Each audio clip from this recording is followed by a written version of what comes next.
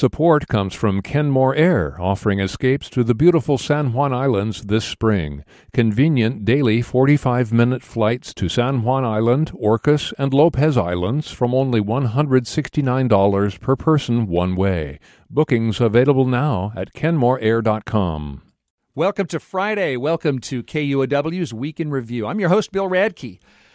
A judge 2,000 miles from Seattle could force an abortion pill off the market. Washington State is doing a workaround. And here to discuss all the week's news is Seattle Times health reporter Elise Takahama. Welcome back, Elise. Thanks so much for having me, Bill. McClatchy, Washington State government reporter Shauna Sowersby. Hi, Shauna. Hi, Bill. Thanks for having me. Thanks for coming. And political analyst and contributing columnist Joni Balter. Hi, Joni. Hello there. How are you? Good, good. I'm glad to see you all, and you can see us too because we're live streaming the show on YouTube and Facebook. So join us, and let's get into the news of this week. Washington, as I mentioned, is stockpiling the abortion drug mifepristone. There is a pending court case in Texas that could limit this drug's availability. And this week, Governor Inslee announced the state has access to roughly a 4-year supply of this drug that's used for medication abortions. Inslee says the state has stocked up to ensure access to the drug in case this Texas ruling leads to it being taken off the market. We have the product. It's legal. We took it legally. The judge has not barred our ability to do that. Okay, so let's sort this out. And Elise, our healthcare reporter, I'll start with you. I want to make sure all our listeners understand what is mifepristone. Sure. So, mifepristone is one of two very common abortion pills in the U.S. They're usually taken together to end early pregnancies in what's often called medication abortion. Basically, the first one, mifepristone, usually blocks the hormone progesterone, and that causes the lining of the uterus to break down, and that stops the pregnancy. And then the second pill is called misoprostol, which is not a part of this Texas lawsuit, but that usually comes in and empties the uterus out. And doctors have described that process as being pretty similar to something like an early miscarriage. So both of these, mifepristone was first approved by the FDA back in 2000, shown to be highly effective, at least 95% of the time. Complications are really rare, and no deaths related to the pill have been reported in the U.S. So that's what we're talking about here. So then why is there a challenge in Texas that could keep this drug off the market? So, this lawsuit out in Texas, it's being headed by anti-abortion activists who are concerned that the FDA basically rushed into approval back in 2000, and they think that there needs to be more research, more work. And that's why they're filing this lawsuit against the FDA, basically trying to eliminate its sale and its use in all 50 states, which could, of course, affect Washington as well. Right. And Shauna, it sounds like no one would be surprised if this judge in Texas went along with this blocking of mifepristone. So back to Washington State's stockpiling it, this sounds like a hasty workaround. How does it work? And is it legal? Yeah, so basically the Department of Corrections is the one that has been contacted by the governor, by the attorney general, and basically the Department of Corrections was the one who had the authority to order all of that medication.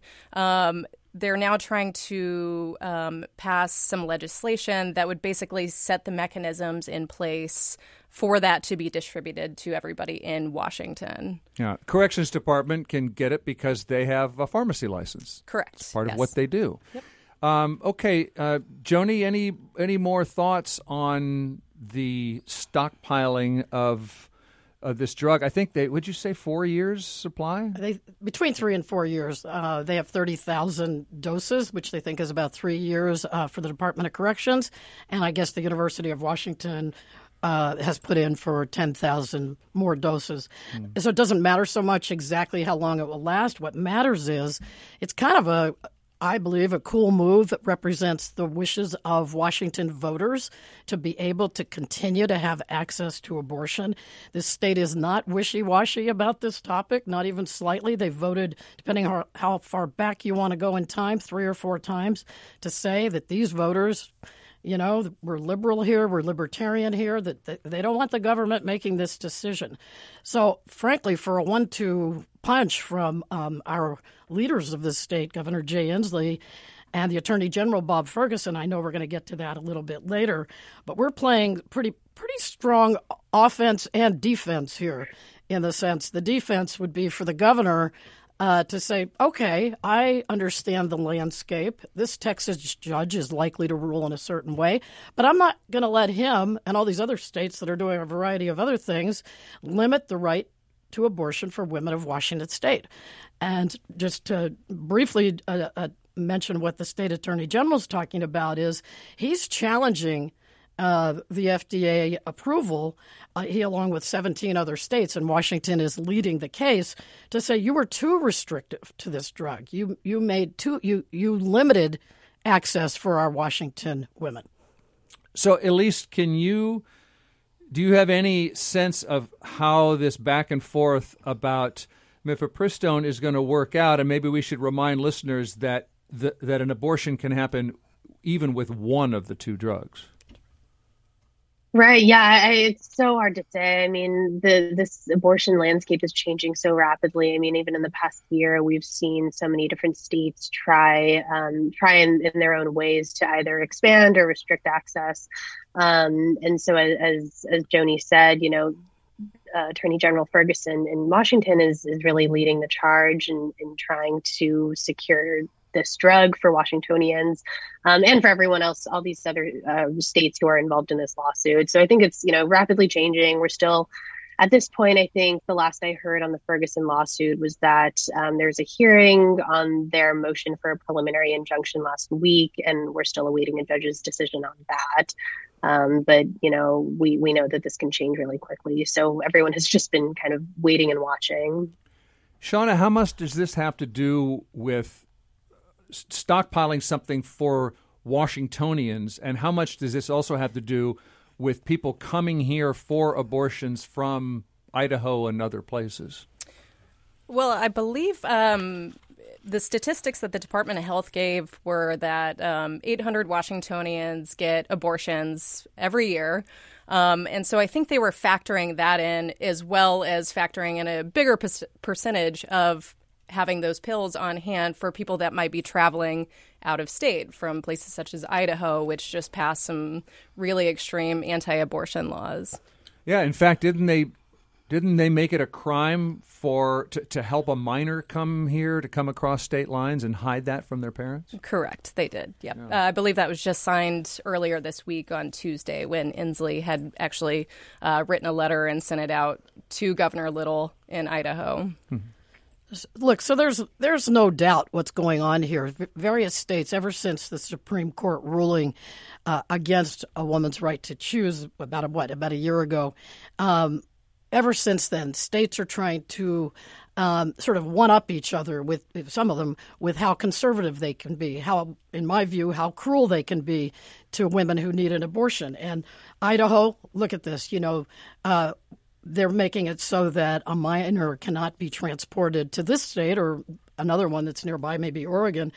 It becomes a crime. Oh, my gosh, really? And so in this state, when you think about what our leaders are doing, Washington Governor Jay Inslee, I mean, he's also saying loud and clear, Washington wants to be a leader in providing this service to people who can come here and want to have this service. So the stockpiling is for anybody, as I understand it, and it makes sense because this is really going to be divided in states that do this and states that don't.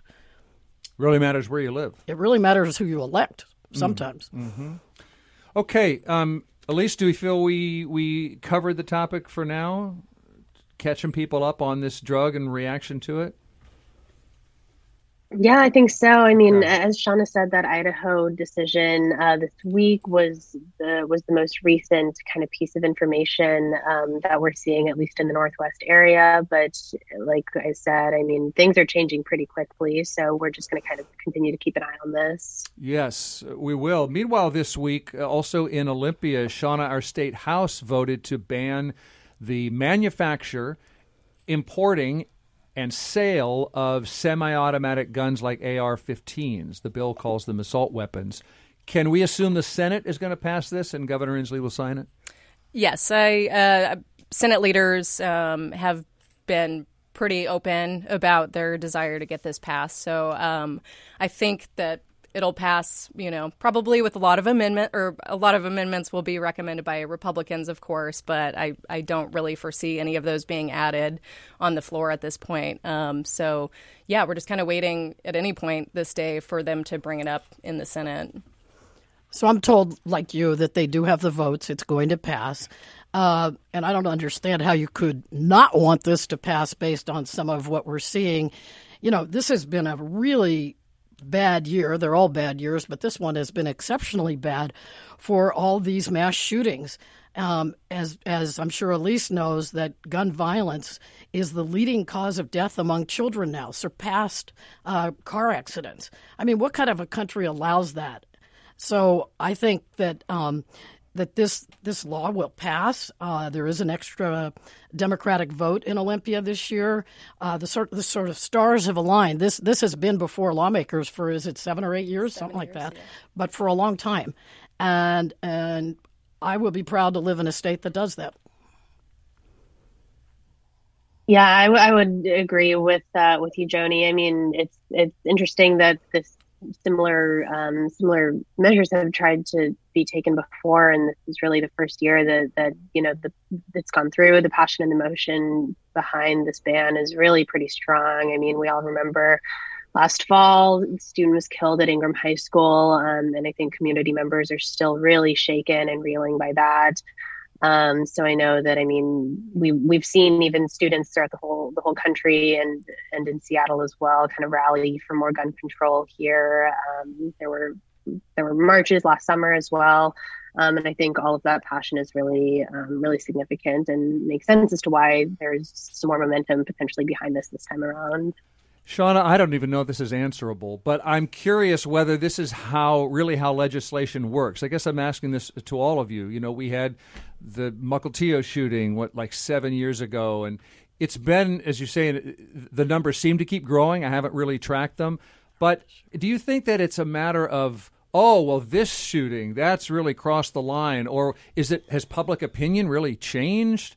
Is it individual lawmakers getting personally comfortable with regulation? I'm just curious if anybody has any theories as to you could say, why now? Well, look at this shooting, but they've been going on a long time, so why now? Right. I mean, I think I agree. I think that there is momentum for it now. We've had mass shootings, unfortunately, for several years now. I don't know, again, if they're getting worse or not, but I think part of that momentum this year in the legislature anyway is just because we know we have the votes, to get it passed, or Democratic lawmakers know that they have the votes to get it passed. They do have even a little stronger majority than they did last time around. Yeah, absolutely. That's true.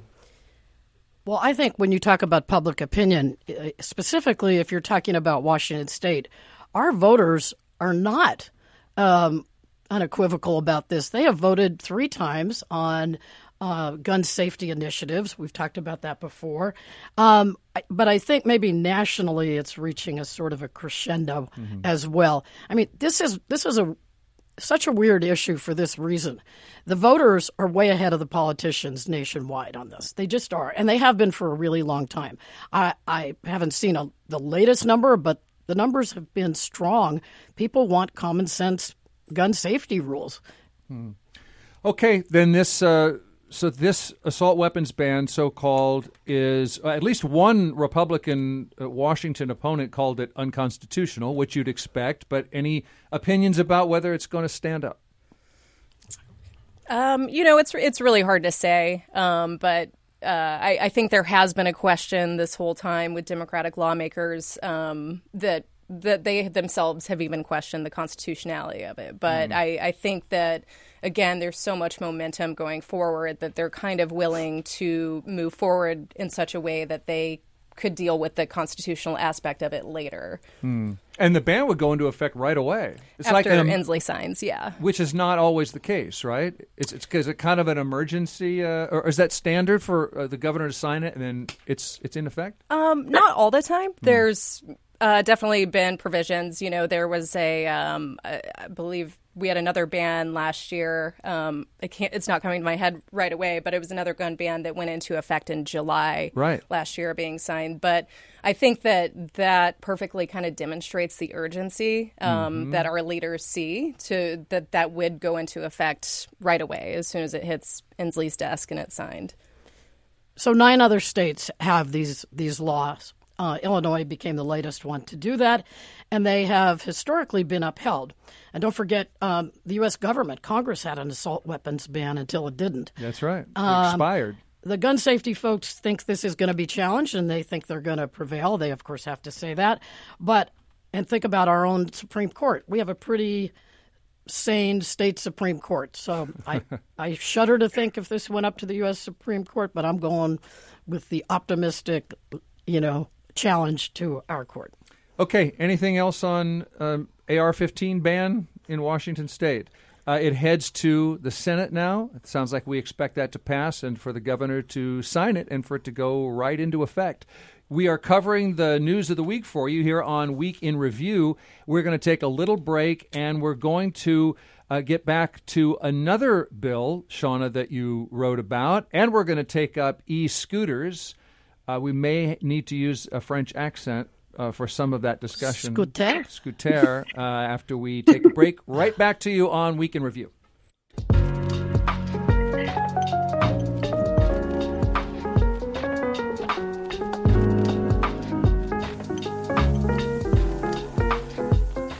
You're listening to KUOW's Week in Review. Good job. You can also stream the show on YouTube and Facebook. We have Seattle Times health reporter Elise Takahama with us, political analyst Joni Balter, McClatchy, Washington State government reporter Shauna Sowersby. And Shauna, you wrote this week about a bill that has passed the State House that would shield public school employees and state agency employees who are domestic violence survivors. They would not be subject to the usual public disclosure rules, which sounds well-intentioned. It's more complicated than that. How would this work, Shauna, and why are some big names, including the Seattle Times, lobbying against this? Right. I mean, there's no doubt that domestic violence survivors should be protected in any way they can. But where the problem is coming with this bill is that it would essentially create ghost employees within state agencies, so that if a reporter, for example, goes to pull public records, this person would not appear at all. And so the reason, even I believe my editor even wrote a letter to our senator, and I know the Seattle Times has gone down to testify on this bill. But the issue with that, is just the concern that there could be some people that are maybe using this loophole to exempt themselves from public records. And we're already having some issues this year in the Public Records Department as is. Mm-hmm. Yeah, maybe we can get to that. We should probably explain how this works, how someone's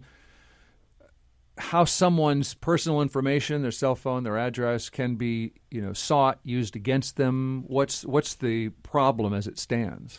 Well, so to my knowledge, things like addresses, social security numbers, telephone numbers, those aren't even included anyway. But people's names are in there if they're using their real name to work for an agency. And I think the thought is that bad actors could be pulling those records to learn more about these people that are being protected underneath, who have who are domestic violence survivors. Yeah, maybe someone's stalking them. Sure. Et cetera. Right. Yeah. And so the opposition to this, we mentioned, coming from some in the media, when you say ghost employee, and Shauna mentioned ghost employees, Joni, what do you think is the issue? Well, so one of the problems, and this is how Jonathan Martin, who's investigations editor at the Seattle Times, a regular on this show. True.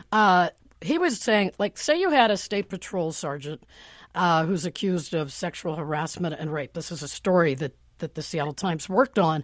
But this person, if this bill was left as it is, could actually protect themselves. If they got wind of this, say, they could protect themselves from disclosure by claiming that they're a victim of this. And then suddenly, to ghost, goodbye records. And so the Seattle Times, when it's searching, or everyone else, when they're searching, is limited from that search. And so, what would be an example of where the media would? Well, I'm saying they're going through state records and they can't find anything on the state employee. And so because they can't find anything, it makes the investigation that much harder. Yeah. I mean, they can still do a story somehow, some way, but it's going to be greatly limited. My understanding is that there's a media carve-out now within this bill. I'm not entirely certain it's gone, but it's being considered. Or it's been successful to be part of the final bill, which, would maybe take that concern away. Although it used to be simpler to say who was media and who wasn't than it is today. That's absolutely a good point, because who's media? Is everybody media? Is somebody with some kind of a different agenda media? We don't know that. Well, and to that point as well, who gets to decide who's media and who's not media? Yep. Elise, anything to add? Any questions or reaction? Yeah, I mean, it's a really complicated one. I think Sean has done a really great job covering this. I mean, it's like these points are very valid in terms of wanting to make sure that, these public employees are still accountable. But, it's not insignificant wanting to protect these survivors of domestic assault. I think that's something that should not be taken lightly. I think folks with sexual violence centers too have testified and said that part of why they want this to become easier is because burdening survivors with all these complicated requirements can sometimes maybe scare them into not going through this process, or just it being too burdensome, basically, to go through or try to prove that you need this protection. So that's something that I think at the heart this legislation is trying to get at. But as we've talked about, I mean, there's some serious things to consider when we're talking about accountability as well. Okay, Shauna, you're saying, thank you for pointing out that cell phone numbers and addresses are already shielded. You did mention that there is a backdrop here of legislators and or state agencies wanting the media, whoever the media are, to have less information. Would you tell us about that context? Yeah, so actually at the opening of the session this year, we discovered that lawmakers have basically created a new exemption called legislative privilege that they're using to exempt themselves from disclosure of public records. So that's already kind of in the backdrop of everything else. And I think it's really, really important to point out, too, that lawmakers have not tried in the last few years to strengthen public records laws. They've actually tried to cut it down and tried to carve out little things here and there. So I think unlike really gun rights restrictions, there hasn't been a push to really tighten up our sunshine laws. Correct, yeah. In fact, the Sunshine Committee might be dissolving later this year as a result. They are the ones who are tasked with looking at exemptions and determining whether or not those should be added to the public records law.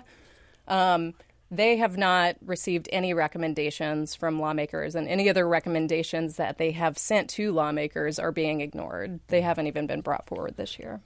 It seems as if many folks in government want less sunshine at a time when we need more of it. Don't forget the number of journalists working in, say, a place like Olympia has been reduced. The number of people covering City Hall reduced. And so it's like they're trying to make the job harder of the few folks who are covering these things. And again, I used to write a lot about initiatives, and the one initiative that I know of in the sort of the whole history of initiatives in the state of Washington that got 72% in favor. We don't agree on anything at that level in this state and in most other states, but was the idea for a public disclosure act for sunshine as the best disinfectant for government. And so this is a Washington value, and I think the legislature is a little bit at odds with it sometimes lately. Would the news media know if this passes and suddenly lots of state workers are saying they are survivors of domestic violence at some unusual number? Would the media be able to notice and prove that there's some kind of change in how many people are having their records available? I guess it's hard. Maybe it's hard. Depends on how tight it gets, Right? Okay. Well, then we'll watch that. That has passed the House. So I guess the Senate is next and is considering it right now. Let's talk about another issue up for debate and move in more here into the city of Seattle. This week, prosecutors have charged a suspect with murder and assault in the fatal shooting of Elijah Lewis on Capitol Hill last weekend. Elijah Lewis was a 23-year-old entrepreneur, community organizer, involved in the Africatown Community Land Trust in the Central District. Police say he was driving on Pine Street with his 9-year-old nephew, 5 p.m. He passed a man on a scooter and then tried to turn right onto Broadway. And, quote, there was some type of interaction. The window was rolled down. Words were exchanged. The man on the scooter shot 3 times into Lewis's car, and Lewis was killed. His nephew was wounded. Joni, you suggested we discuss this topic. Is this incident, is this about guns to you? Is this about cars or scooters? It sounds like it's about everything.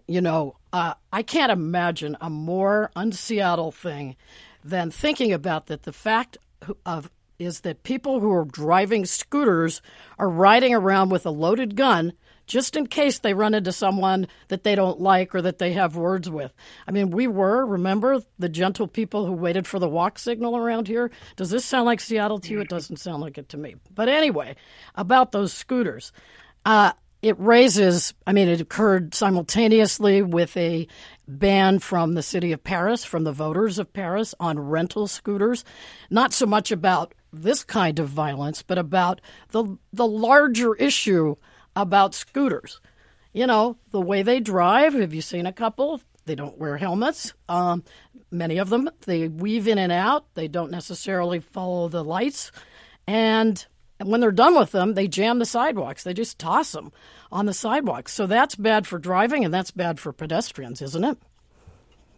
Any reactions? I'll just offer one that... Yeah, Sorry, go ahead, Elise. We have a little delay. Sorry, Elise, go ahead. Oh, no, sorry about that. Yeah, I was just going to say, echoing Joni, it does seem like everything. I think the incident with Elijah is, I think less about scooters and more about this, exhausting gun violence. And it's just so tragic that, this ended up taking the life of a really well-known activist in Seattle. But even still, I certainly feel the tension as a Seattle resident between e-scooter riders and car drivers. I personally don't ride e-scooters very much because they terrify me, but driving around them, I worry about hitting them all the time. And it's like Joni said, weaving in and out of traffic, and there's sometimes multiple people on them. And again, it just seems a little bit chaotic sometimes. Yeah, we asked our community feedback folks. We have listeners who will ask about news topics, and Ed in Bremerton agreed there, saying scooters are almost silent. That puts pedestrians in danger. They're more unstable than e-bikes because of the small wheels, and streets in poor condition. However, Maggie in Seattle says bikes have far more fatalities and collisions than scooters. I don't know if this is what Maggie says is true or not, but and how many people ride bikes versus scooters. But Maggie's point is, she goes on and says, it doesn't mean we should ban bikes. Create a helmet option like they have for rental bikes in BC, Vancouver, and let people enjoy scooters. Also, the scooter rider who was shot was not the fault of the scooter, but of our mind-numbingly atrocious gun laws, as someone has mentioned. But I would add to Maggie's point that you could also say some of these things about cars, that cars collide with vehicles, with people. Drivers in cars have road rage and carry guns. So, again, how much is are you mostly talking about the scooters being scattered on the sidewalk? No, I'm not mostly talking about that. I'm talking about all the behavior. Yes, of course, there are horrible car drivers. There are unsafe bike riders. The question is, and I just think it's more for discussion than sort of insta-ban. But I think, other cities, West Hollywood, California, Winston-Salem, North Carolina, are banning them. Others have sort of done trials, like a 1-year ban on them. That would be in Columbia, South Carolina. I'm just saying, we really never had a big, giant conversation about whether scooters, we know that they're climate friendly. That's why this is a difficult discussion. It's not simple. But the question is, should we talk about whether this mix is working for us or not? And I'd like to do it with data. I'd like to know what number of accidents are caused in relationship to the number of people who benefit from a ride from them. Mm-hmm. Well, and I'll just bring up, too, whenever the scooters first got introduced here in Seattle, I interviewed a doctor at Harborview who told me that they had seen a vast increase in head trauma from people coming in because they weren't wearing helmets and things like that. So, I mean, I think, if this is going to be an option that we're going to look at permanently to have it, as an alternative to driving, there needs to be some mechanisms in place so that everybody can do it safely. Yeah, that's fair. And there's a separate debate going on about helmet laws and whether and we let go of our helmets as a requirement in King County. People just aren't, when they're sharing scooters and bikes, it's not going to happen. There's not going to be consistent helmet wearing. Well, so that should be part of the discussion as well. I mean, I don't think we should talk about whether a decision made in one arena makes sense for other things that we're concerned about. We're concerned about, car wrecks. More and more accidents have been reported this year nationwide. What's the reason? Yep. Trade-offs. We're talking about the news of the week with political analyst Joni Balter, McClatchy's Washington State government reporter Shauna Sowersby, and Seattle Times health reporter Elise Takahama. We're going to take a short break, and we're going to get to the future of taxes around here and whatever happened to defunding the police / setting up alternatives to the police. And then we're going to tell you at least one, I can guarantee you one, uplifting, wonderful story. You should stay tuned because I think this will make you feel better about human beings. Okay. We could use that. We'll take a short break. Be right back.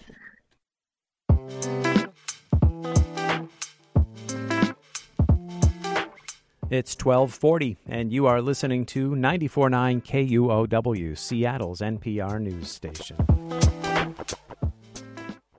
You're listening to KUOW's Week in Review and or watching it as it's on Facebook and YouTube live. I'm Bill Radke. Seattle officials tell KUOW they're considering a local tax on capital gains. As KUOW reporter David Hyde reminded us, our state Supreme Court recently allowed a statewide capital gains tax, and it might come to Seattle. I will have that little audio clip for you in just a moment. Yes, so we have capital gains statewide on the way, maybe in Seattle too. It's part of the array of tax options that are going to be evaluated and analyzed. That's Councilmember Teresa Mosqueda. She co-chairs a work group that's trying to find new revenue sources for the city. Mosqueda says a capital gains tax is just one of the ideas on the table. In a written statement, Mayor Bruce Harrell's office also says the city's looking into the possibility of a local capital gains tax. David Hyde, KUOW News. First of all, Joni, I always want to make sure all our listeners are with us. Maybe you should remind us what a capital gains tax is and who would pay it. Statewide, we know, and then we can talk about whether we know what's going to happen. Well, statewide, it's a tax on proceeds from the sale of like stocks and bonds above $250,000. Not including your retirement account, not including your home. Right. So to be clear here, there is no shape yet to the Seattle idea. It's just something, they're not even really proposing this yet. They said that the Supreme Court, the city of Seattle said the Supreme Court ruling is an example of many things that they're thinking of to fill a budget gap. The gap is real, and nobody likes to hear this. It's partly because downtown Seattle is not producing the revenues that it normally does. Tech is laying off some people, so that it's just one of the items they're discussing. My question, and I feel like you knew I would say this somehow, who is adding up the various taxes that are coming at us or that are increasing from one year after another? I'm referring now to an expanded housing levy, expanded by a lot, I might say. And then here's the important point on that. This is a compassionate city. I don't want to say everybody, but many people here know that we need to help our mental health situation, our housing inaffordability. They know that, and that we need to help crisis centers, public safety. There's a lot of items that are very expensive, and the good people of Seattle in general want to fix those. But we have to ask over and over again, are we, by doing this list of goodies, trade-offs, like you said, this list of goodies, what are we doing to folks who are first-time home buyers? What are we doing to folks who can barely pay their bills by adding these, not only to property owners, but, for renters? But yes, we are talking, before I open it up to the floor, we are talking, in the case of capital gains, about a tax on zillionaires. That right? is different. You're right. That is different, but it begs the question of all the other taxes that we are talking about in this city. You're right. Thank you for that point. Yeah, the housing levy is I forget what the multiple is, but it's like $1 billion. It's $970 million, and the last renewal of August of 2016 was $290 million. So it's a big increase. Yeah, and that's expiring, that current housing levy expiring. Okay, any other questions, reactions? Capital gains taxing and budget holes.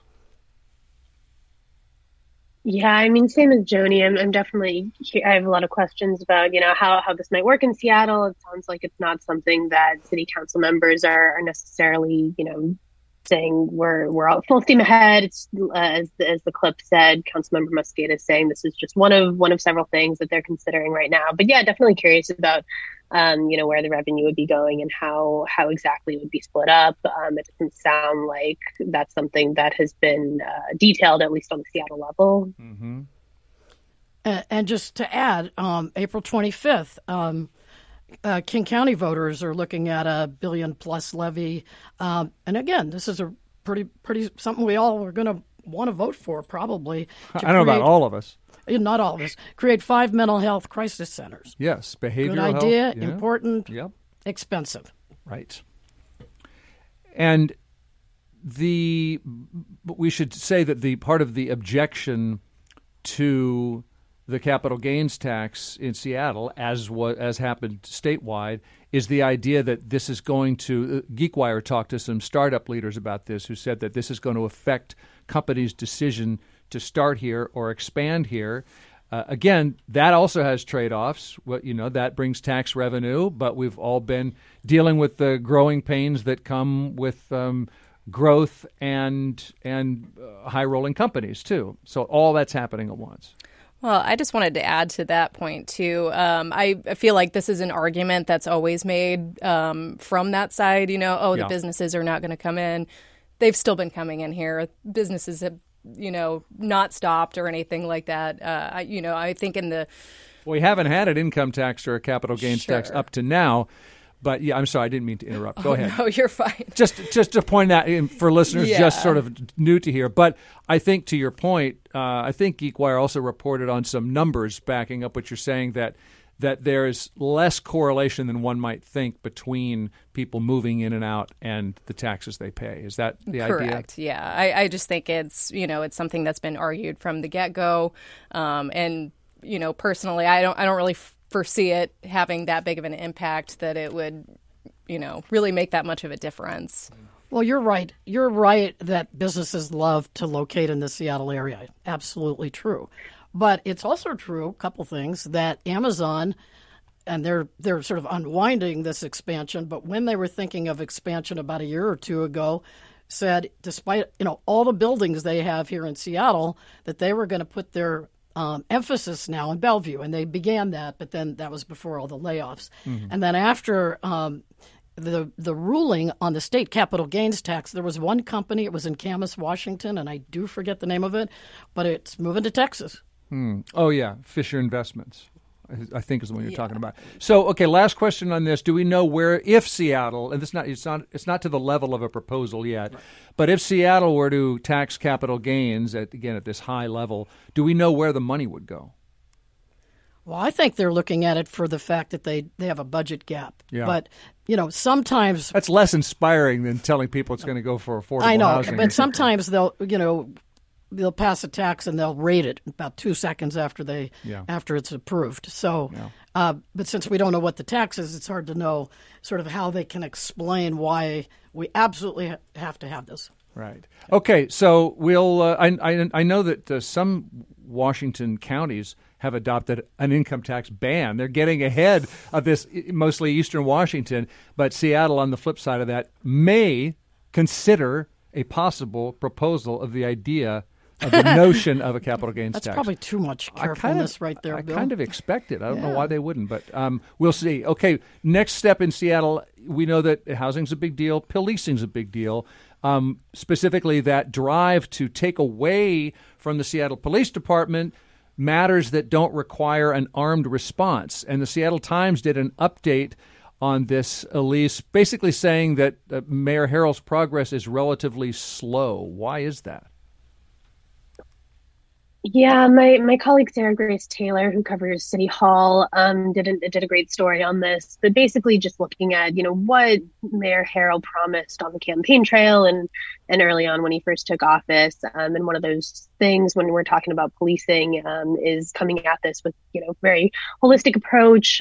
He had a quote that said that not all these problems can be solved with a quote gun and badge response, and so that was, I think, in part trying to acknowledge the point of view of many Seattleites who feel that the SPD system as it currently is just not working. And this has been, I think, one of the most hotly debated topics of last year. But he has. We basically just haven't seen a lot of movement on some of these police alternative promises.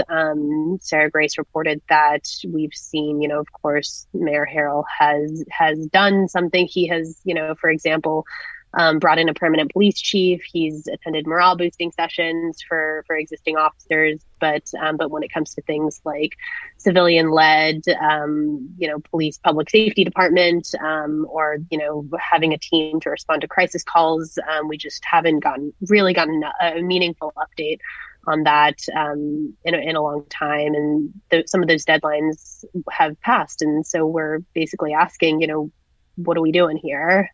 Is there anything that you can give us? And it doesn't seem like there has been.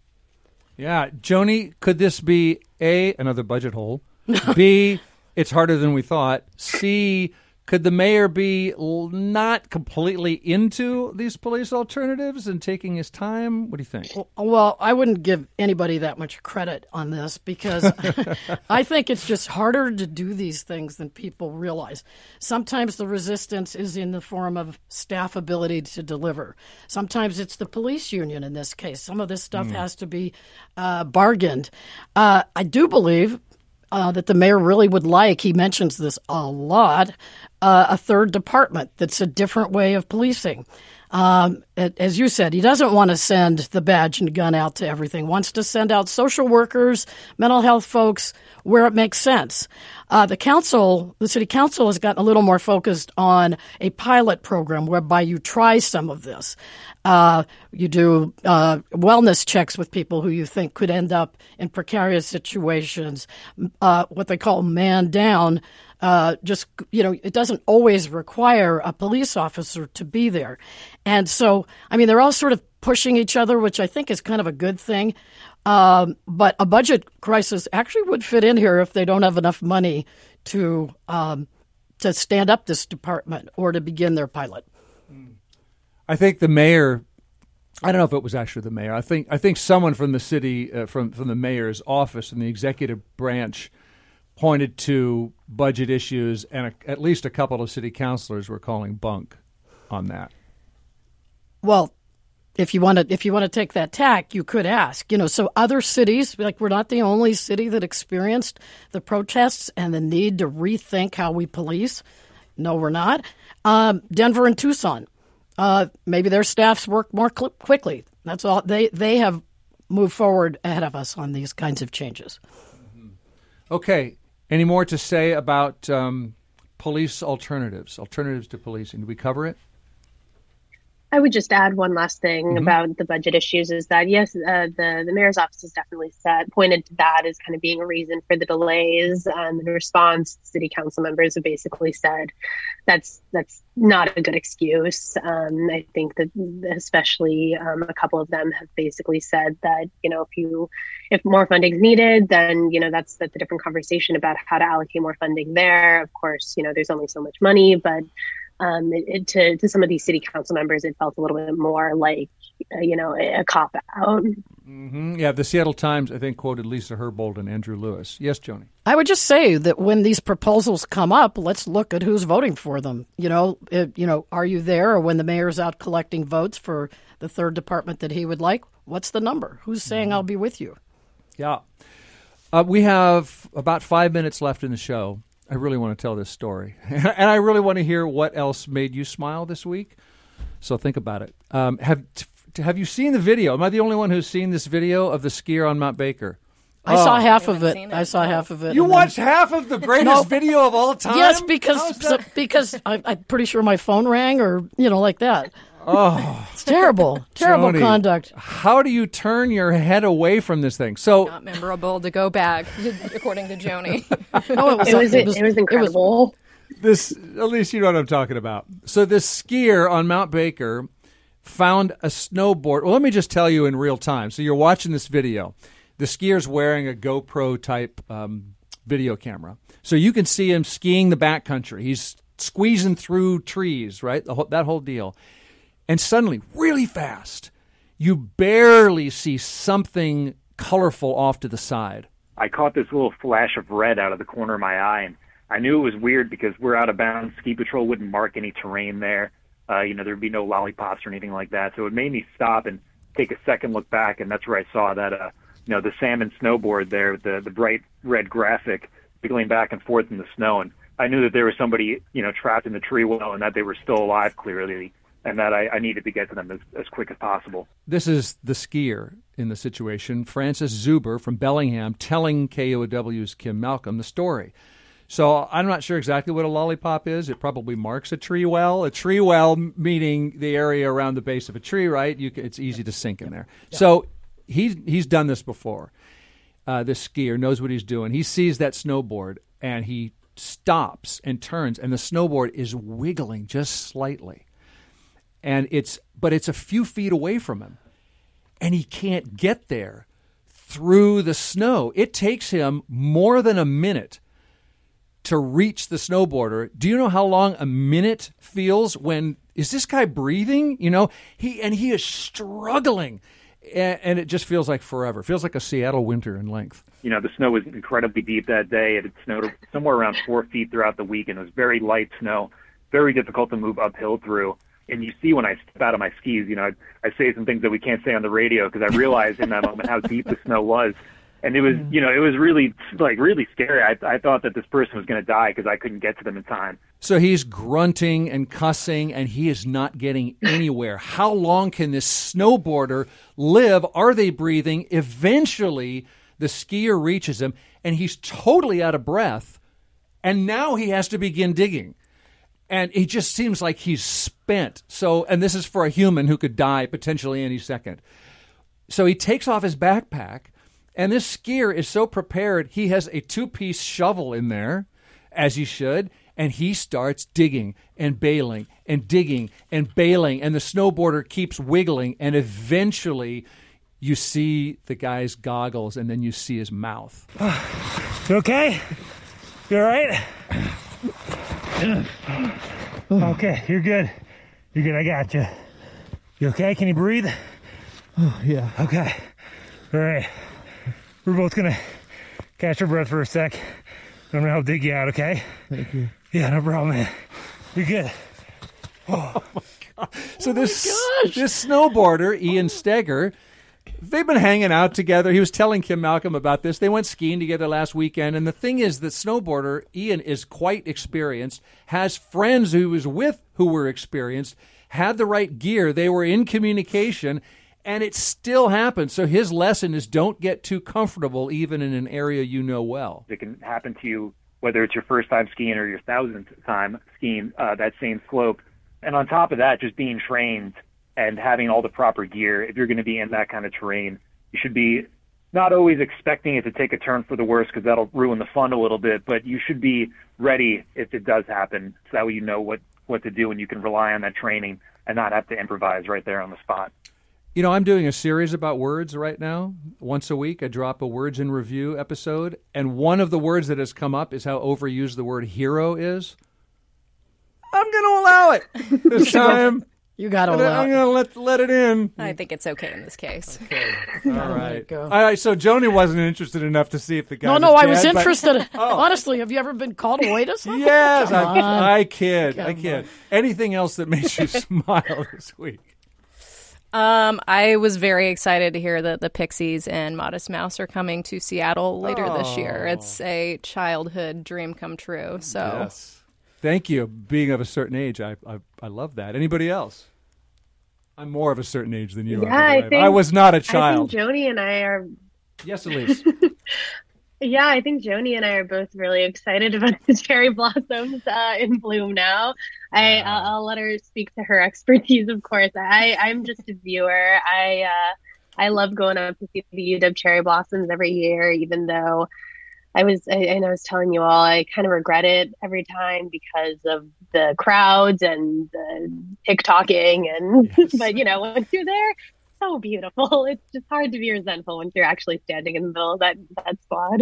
And Joni agrees. You covered it beautifully. Yeah. My smile is way less impactful than Bill's smile. Okay. So, in honor of Easter, I'm starting to see some bunnies again around the neighborhood, and they're cool. I know that bunnies will get eaten by some cats. That's just how it goes. So the cats are smiling. Joni Balter, thank you for being on the show. Thank you. Sweet. Always great to see you. Political analyst Joni Balter, McClatchy, Washington State government reporter Shauna Sowersby. Thanks for doing the show. Thanks for having me. Seattle Times health reporter Get Healthier Elise Takahama, and thanks for doing the show. Thanks so much. Nice to see you all. Thank you, producer Kevin Kniestet and Bernard Willett, and we'll see you all again next week.